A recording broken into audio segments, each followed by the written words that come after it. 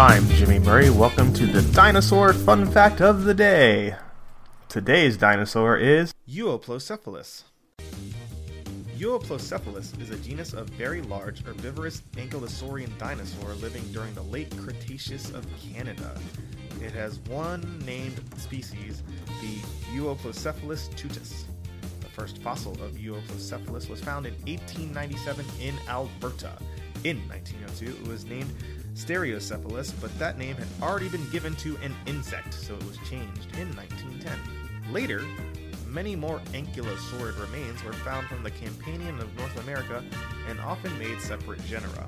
In 1971, Walter Coombs concluded that they all belonged to Euoplocephalus, which then would be one of the best-known dinosaurs. Recently, however, experts have come to the opposite conclusion, limiting the authentic finds of Euoplocephalus to about a dozen specimens. These include a number of almost complete skeletons, so much is nevertheless known about the build of the animal. Don't forget to tell your parents to send us their suggestions and yours to @TheJimmyMurray on Twitter.